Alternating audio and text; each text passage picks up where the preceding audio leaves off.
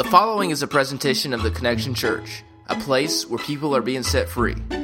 If you'd like to know more information about our community, you can join us online at connectionchurchnc.com. Ever since we've added kids to our family, our life has just gotten louder. Like if I could, define it in one word, loud is the word. Crazy is the word. It's nuts, but it's also fun. It's a ton of fun to watch, my little 1.5-year-old run around and sing songs and act crazy and fall down and come crying and just all those things. It's fun. Parents in the room. Okay, if you are a parent, you already know this. If you're not a parent, think back to when you were a kid, because I hope that you would remember this. But when you were a child, all right, or if you are a parent in the room, as a parent, I have a certain checklist that I want my children to get. I have a certain thing that I want, certain things that I want to make sure that my kids know, and it's different. All right, for both of my kiddos, I kind of have some different rules and checklists and things like that. But like for instance, I'm planning on teaching my daughter the art of the open-handed slap. All right, it's really important. All right, females need to know that. All right, guys encroach in their space, they open-handed slap. Right, and I'm teaching my son all about proper hair care. All right, it's really important. Right, how to manage a good hairstyle. It's really important. Right, how to maybe take a bath more than once in a week as a guy. That's pretty important. But for real, I really do have a checklist of things that I want my kids to know. Certain things that I need them to understand about life and about people, even about myself as their dad. There's certain things that I want them to understand. Like for instance, I was having this discussion with my daughter the other day. She's 5 and she had done something wrong. And she came up to me and she was crying and my wife and I want her to understand that we love her no matter what. All right, it doesn't matter. It doesn't matter what she's done. We love her no matter what. And she did something wrong. She came up crying and she's like, "Daddy, do you forgive me?" And she's, that just precious 5-year-old cry and, "Daddy, do you forgive me?" And I'm like, "Honey, of course I forgive you." All right. Not only do I forgive you, but I love you. All right. I love you more than I can even explain. Mommy and I love you so much. We can't even explain it to you. We love you to pieces because you are the best daughter ever, right? I want her to know that regardless of what she does, regardless of who she is, regardless of anything, she is my daughter and I will always love her because she's my child. That's it. That's the defining factor. She is my child. Therefore, I love her. You see, I also believe that this is true about our relationship with God. I believe that He has a certain checklist of things that He wants us to know about Him, about this life, about interacting with others. Things that He wants us to know, deep truths about the God that we serve, about the God that is our spiritual Father. Now, so kind of with that in mind, all right, we're finishing up Jonah, as you saw from the video. This is our last week in Jonah, and then we're moving into the Summer Blockbuster series, which is going to be awesome. So if you have your Bibles today, go ahead and turn to Jonah chapter 4, which, based on the darkness of the room, you're not going to be able to see it anyway. It'll be up on the screen, and if you have your phone or your iPad or so on and so forth, take that thing out. Let's jump in to Jonah chapter 4, because I want to get into something today that's really really interesting that I found. Now, just to kind of bring us up to speed, okay, we are in Jonah chapter 3.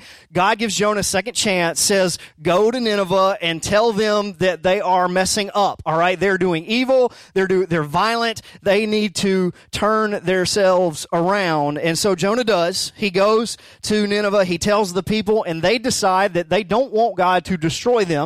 Okay, and so they turn. They turn their hearts toward God. They repent, as the church word says. They pray to God. They fast. They turn from being evil and violent, and God does not destroy them. Okay, Jonah, get this, just witnessed hundreds of thousands of people turning toward God. All right? I don't want to call it a revival necessarily, because I'm not so sure that they totally understood what it meant to turn toward God 100%. I think that they were turning to God for the threat of the being destroyed and all that kind of stuff. But man, Jonah witnessed a massive shift in an entire city. All right? Today we would call that a miracle, right? And I want to look at Jonah chapter 4 and kind of see what he does. All right, watch this. Hundreds of thousands of people turning their hearts toward God, all right, praying, fasting, getting on their face. And it says this, but it displeased Jonah exceedingly, and he was angry. The entire town of Nineveh turns toward God, and Jonah gets upset about it. Now, in the Hebrew language, all right, which this was originally written in, it says that Jonah did evil. That's when it says when it displeased him exceedingly. It means Jonah did evil and he became hot with anger. Okay? Jonah got so mad at what happened because the city of Nineveh turned that it actually caused him to sin. God's decision to let Nineveh off the hook because they turned to him literally made Jonah so mad that he crossed the line of sin. It made him burn with anger. Did you hear that? Jonah got mad at God. He got mad at God because of God's judgment on those people. He did not like God's judgment. Now, just a side note, that word evil, when it said that Jonah did evil and he became hot with anger, the word evil is the same word that in chapter 1 God uses for the people of Nineveh. They're doing evil. They're violent people.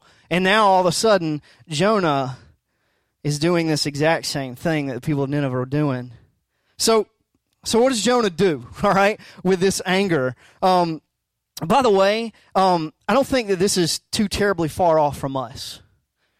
I know there's been many times when God has allowed something in my life, like the death of a close friend or some crazy, ridiculous sinner that is doing his thing and acting nuts and whatever, and the guy's filthy rich, right? And I'm like, God, what are you doing? I don't understand it. What's the deal, God? Why did you allow this? Why are you letting this happen? So what does Jonah do? It says in verse 2, it says he prayed to the Lord and said, "O Lord, is not this what I said when I was yet in my country?" In other words, I told you so, God. That's why I made haste to flee to Tarshish. That's why I turned and ran the complete opposite direction, because I knew that you are gracious. I knew that you're merciful. I knew that you were slow to anger, that you abound in steadfast love, and that you relent from disaster. All right, in other words, Jonah is ticked off at God. All right? So mad that he actually goes to him to talk about this. Now, the good part, all right, is that Jonah actually prayed to God. That's what God wants us to do as our spiritual father. He wants us to come to him no matter what. All right? Whether we're mad, whether we're happy, whether we're sad, God wants us to turn to him. Okay? So that's the good part. All right? He wants us to do that. The bad part is look at the explanation that Jonah gives as to why he's upset. He says, "You see, God, I knew it. You're gracious. You're merciful. You're loving, God. That's why I'm mad."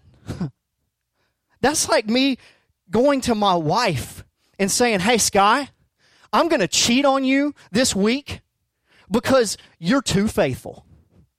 I'm going to cheat on you, and you know why? Because you're too faithful. You're too good of a mother to my kids. You're too good of a wife. Maybe if you'd run around on me a little bit, all right, maybe I wouldn't, but I'm cheating on you because you are too faithful. You love me too much." I mean, that's ridiculous, right? And Jonah is upset because God is gracious. And then it says in verse 3, it says, therefore, now, Jonah's talking to God again, therefore now, O Lord, please take my life from me. For it's better for me to die than to live. Okay, this is a little extreme, right? Why in the world is Jonah so upset because God didn't destroy a city full of sinners? Why is he so mad that it brings him to want to die? I mean, that's nuts. Like, when I read this, I'm like, what is going on? Just because he didn't destroy a city? So I want to answer that this morning. I want to talk about that. But before we get there, I want to look at God's response. All right, let's look at what God says to Jonah in response to him being ticked off to the point of sin. All right, he's crossed that line. And I love this. Look at verse 4. It says, and the Lord said, do you do well to be angry? In other words, God's saying to Jonah, is it right for you to get mad? Is it right for you to be mad at this to the point of sin? See, I know another guy that whenever you read through the Bible, whenever he was confronted with things like this, he always had this way of asking timely questions. He usually answered things by asking very timely questions. His name was Jesus. Jesus had this way of asking timely questions when people were trying to trap him or manipulate him or do things like that. And when I read this, I'm like, that's where Jesus got this from.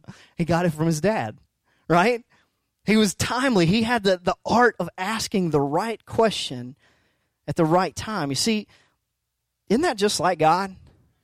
Like when I know that I've done something wrong, when I know that I've crossed that line and I've screwed up and I'm mad about it, right? And I don't even want to talk to God or talk to my family or talk to people. I just want to go be by myself because I've done something and I'm ticked off about it. I'm angry.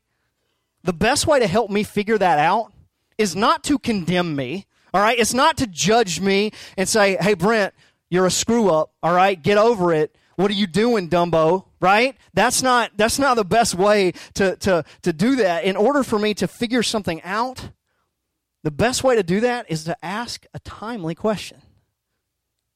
God throws the ball back in Jonah's court, right?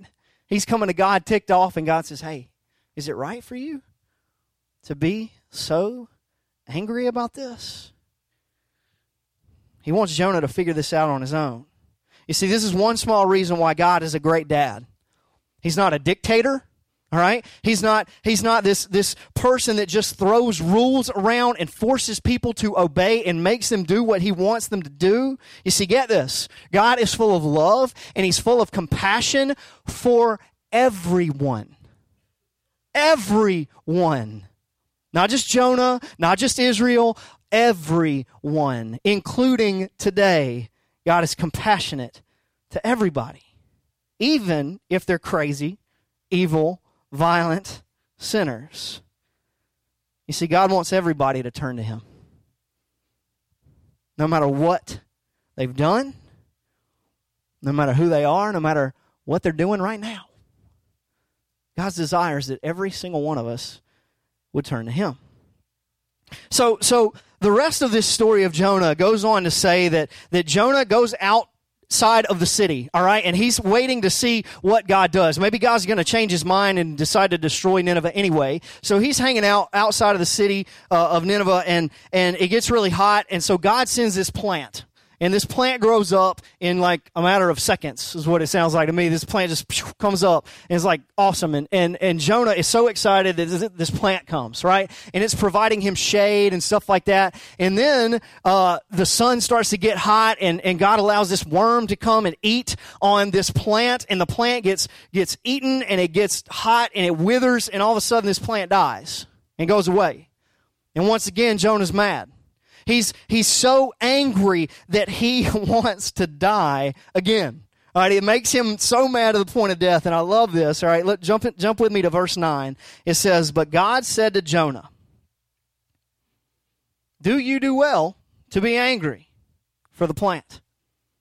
Or is it right for you, Jonah, to be mad that this plant is gone?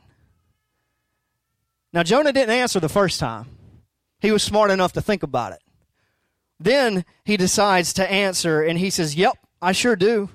It's right for me to be angry to this because this plant died, angry enough for me to die.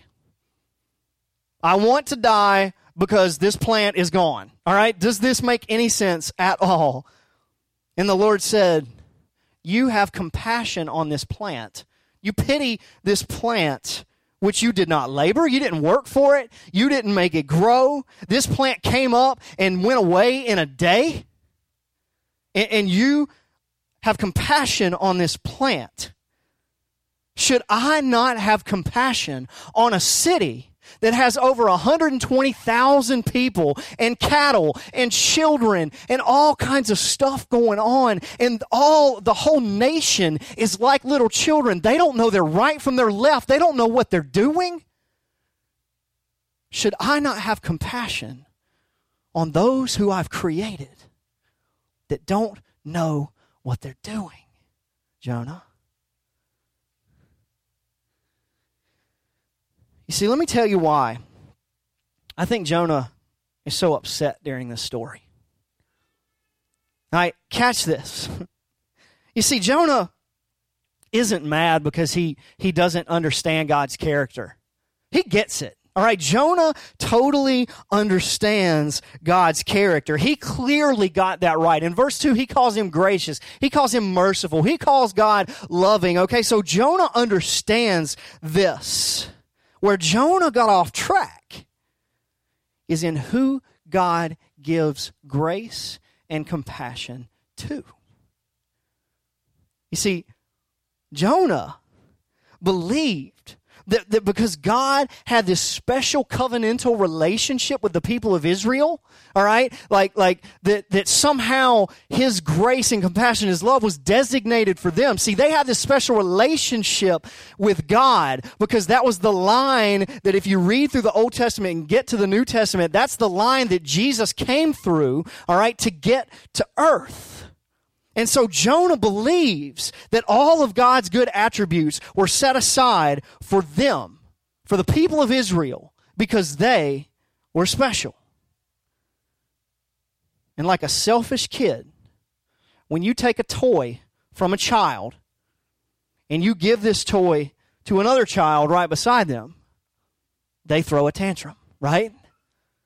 And Jonah gets mad because God takes some grace and some mercy and he gives it to somebody else.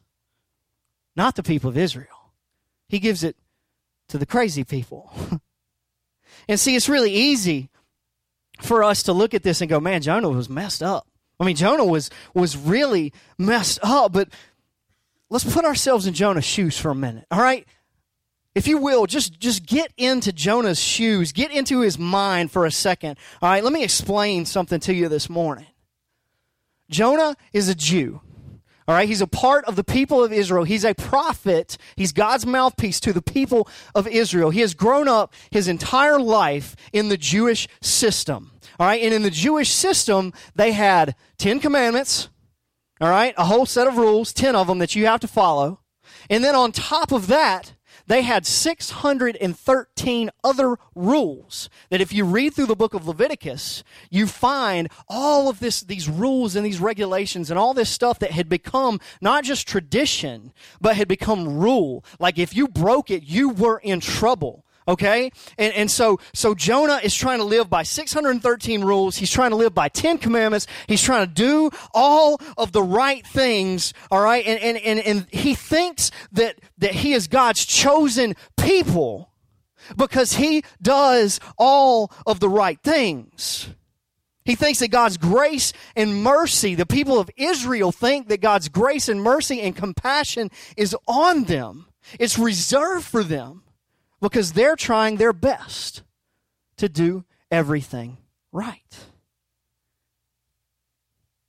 And then God goes over to the bad people. The crazy sinners. the violent, the messed up, the one who starts fights, the one who smells bad, the ones who look weird. He goes to the people of Nineveh. And the moment that those crazy sinners turn their heart to God, they don't follow any rules. They didn't adhere to any system. They didn't follow the 10 Commandments or the 613 rules. They just turn their heart to God, and God just gives them grace. He just gives them compassion. He just washes his love over the people. They didn't clean up. They didn't do anything. They just simply told God, I'm sorry, God. I'm sorry. And God gives Nineveh the same grace and the same mercy that he gave to his star child, Israel. You see, Jonah was mad because he felt like God was basically making a mockery of Israel's efforts at doing the right thing. That's why Jonah was so upset, because he felt like God was mocking them because they were trying to follow the rules, because they were trying to be great at religious rule following. That's why Jonah felt like dying, because Jonah was saying, God, I thought that we got your grace and your mercy by following the rules. I thought that we were your special people. I thought that you had all this stuff reserved for us. And then you go to the crazy people, the dirty people, the lost people, and you give your grace to them? I don't get it, God. I might as well die. I mean, everything that I've been living for is all of a sudden turned upside down. It doesn't make sense, God. You see, this is when God, the greatest dad ever, sees an opportunity to teach his children a very important lesson about this list of things that he wants his kids to know. You ready for this? Really simple. God is love. It's that simple. God is love. And because he is love, he has compassion for everyone. Doesn't matter if you're a star child. Doesn't matter if you're talented. Doesn't matter if you're awesome. Doesn't matter if you look good or if you're ugly. Doesn't matter if you smell good or you smell bad. God is love. Therefore, he has compassion for everyone. And guess what? Because he's compassionate, that compassion that God has, that empathy for each and every one of us, it drives God to freely give out his grace to anyone that will receive it. Dang. Man, that is worth celebrating. Amen? God freely gives out his grace to anybody that will receive it. See, through this story of Jonah, God's trying to tell us that our behavior is not what is most important. It's not about what we do. God is more concerned with your attitude. He is more concerned with your values. He's more concerned with your heart's condition than he is by what looks like is going on the outside. Because he looks at the heart of every single one of us. And all he's asking is that we would just turn and say, God, I want you. Jonah was wrecked. I mean, at the end of the chapter 4, it doesn't even tell what the conclusion is.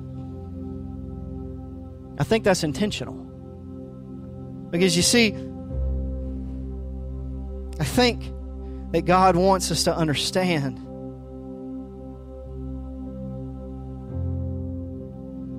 that He's already standing with arms wide open, grace and mercy and love full in His heart, waiting on His child to just turn to Him. That's the God that we serve. And the moment that we start thinking that we get grace or mercy because of something that we did or something that we have to continue to do, that's when it cheapens the grace that God gives us. Now, I'm not saying that our behavior shouldn't change, all right? Because just like when I began to really completely understand the love that my wife has for me, you think that makes me want to cheat? No. It makes me want to love her more. It makes me want to be more committed to her. In the moment that we understand that it's not about what we do, but it's just who we are, that God is madly in love with, man, it has nothing to do with what we do. It should want and drive us to say, man, I'll give you whatever, God. The moment that we turn is the moment that God comes running back. So, let me tell you the awesome part about this story. God loved Jonah the exact same amount as the people of Nineveh. The judgmental and the righteous and the one that thinks he has it all together, guess what? God's love and His grace and His compassion helped walk Jonah through this situation that he was in. The same as the people of Nineveh who were crazy, that didn't know their right from their left. They're like little kids running around doing whatever they want. God's love and grace and mercy was on both of them. Man, that blows my mind. Because the same's true for us. Let me tell you the more awesome thing. All right, this wrecks me. In Hebrews 10, verse 14. What an amazing verse. Because it says, for by one offering, Christ forever made perfect those who are being made holy. Man, first read this, like, what does that even mean? What it means is that whoever will turn, whoever, whether they're crazy religious, trying to do all the right things, or whether they don't know their right from their left and they're running around just doing whatever, if anyone will turn to Jesus and say, God, I give you my life, I just want you. Hebrews 10 promises that because of Jesus' sacrifice on the cross for us, every single one of us is 100% perfect in the eyes of God. Man, that wrecked me this week. Because I know me, right? You know you. I know all of my imperfections, and when I think of the word perfect, I definitely don't look at me. I definitely don't see a picture of my face when I think of something perfect. But you know what? When God looks at those of us who are in Christ, He sees the absolute perfection of Jesus in each and every single one of us. Man. What a freeing thought, right? I mean, it doesn't matter. If your heart is turned to Him and you want Him to be the Lord of your life, then you are perfect in Jesus. And Jesus will enable you to become more holy. He will enable you to look more like God. Man, what an awesome thought this morning. If you would, just bow your heads, close your eyes. I just want to kind of give you something to think on. We're going to be singing a song here in just a minute. Song's talking about God's making all things new. We are in process, friends. And in Christ, we can be completely perfect.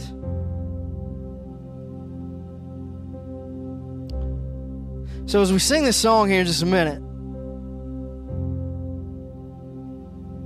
I don't know where you're at. I don't know where you stand in your relationship with Christ. I don't know if you need prayer for some upcoming decisions or if you're struggling with something, whatever it is. All right? This is your opportunity to come down, to be prayed for, to talk. All right? This is a big step. All right? It's a public statement to say, you know what? I'm not that good. And that's okay, because you're in a room full of imperfect people who are being made perfect by Jesus Christ.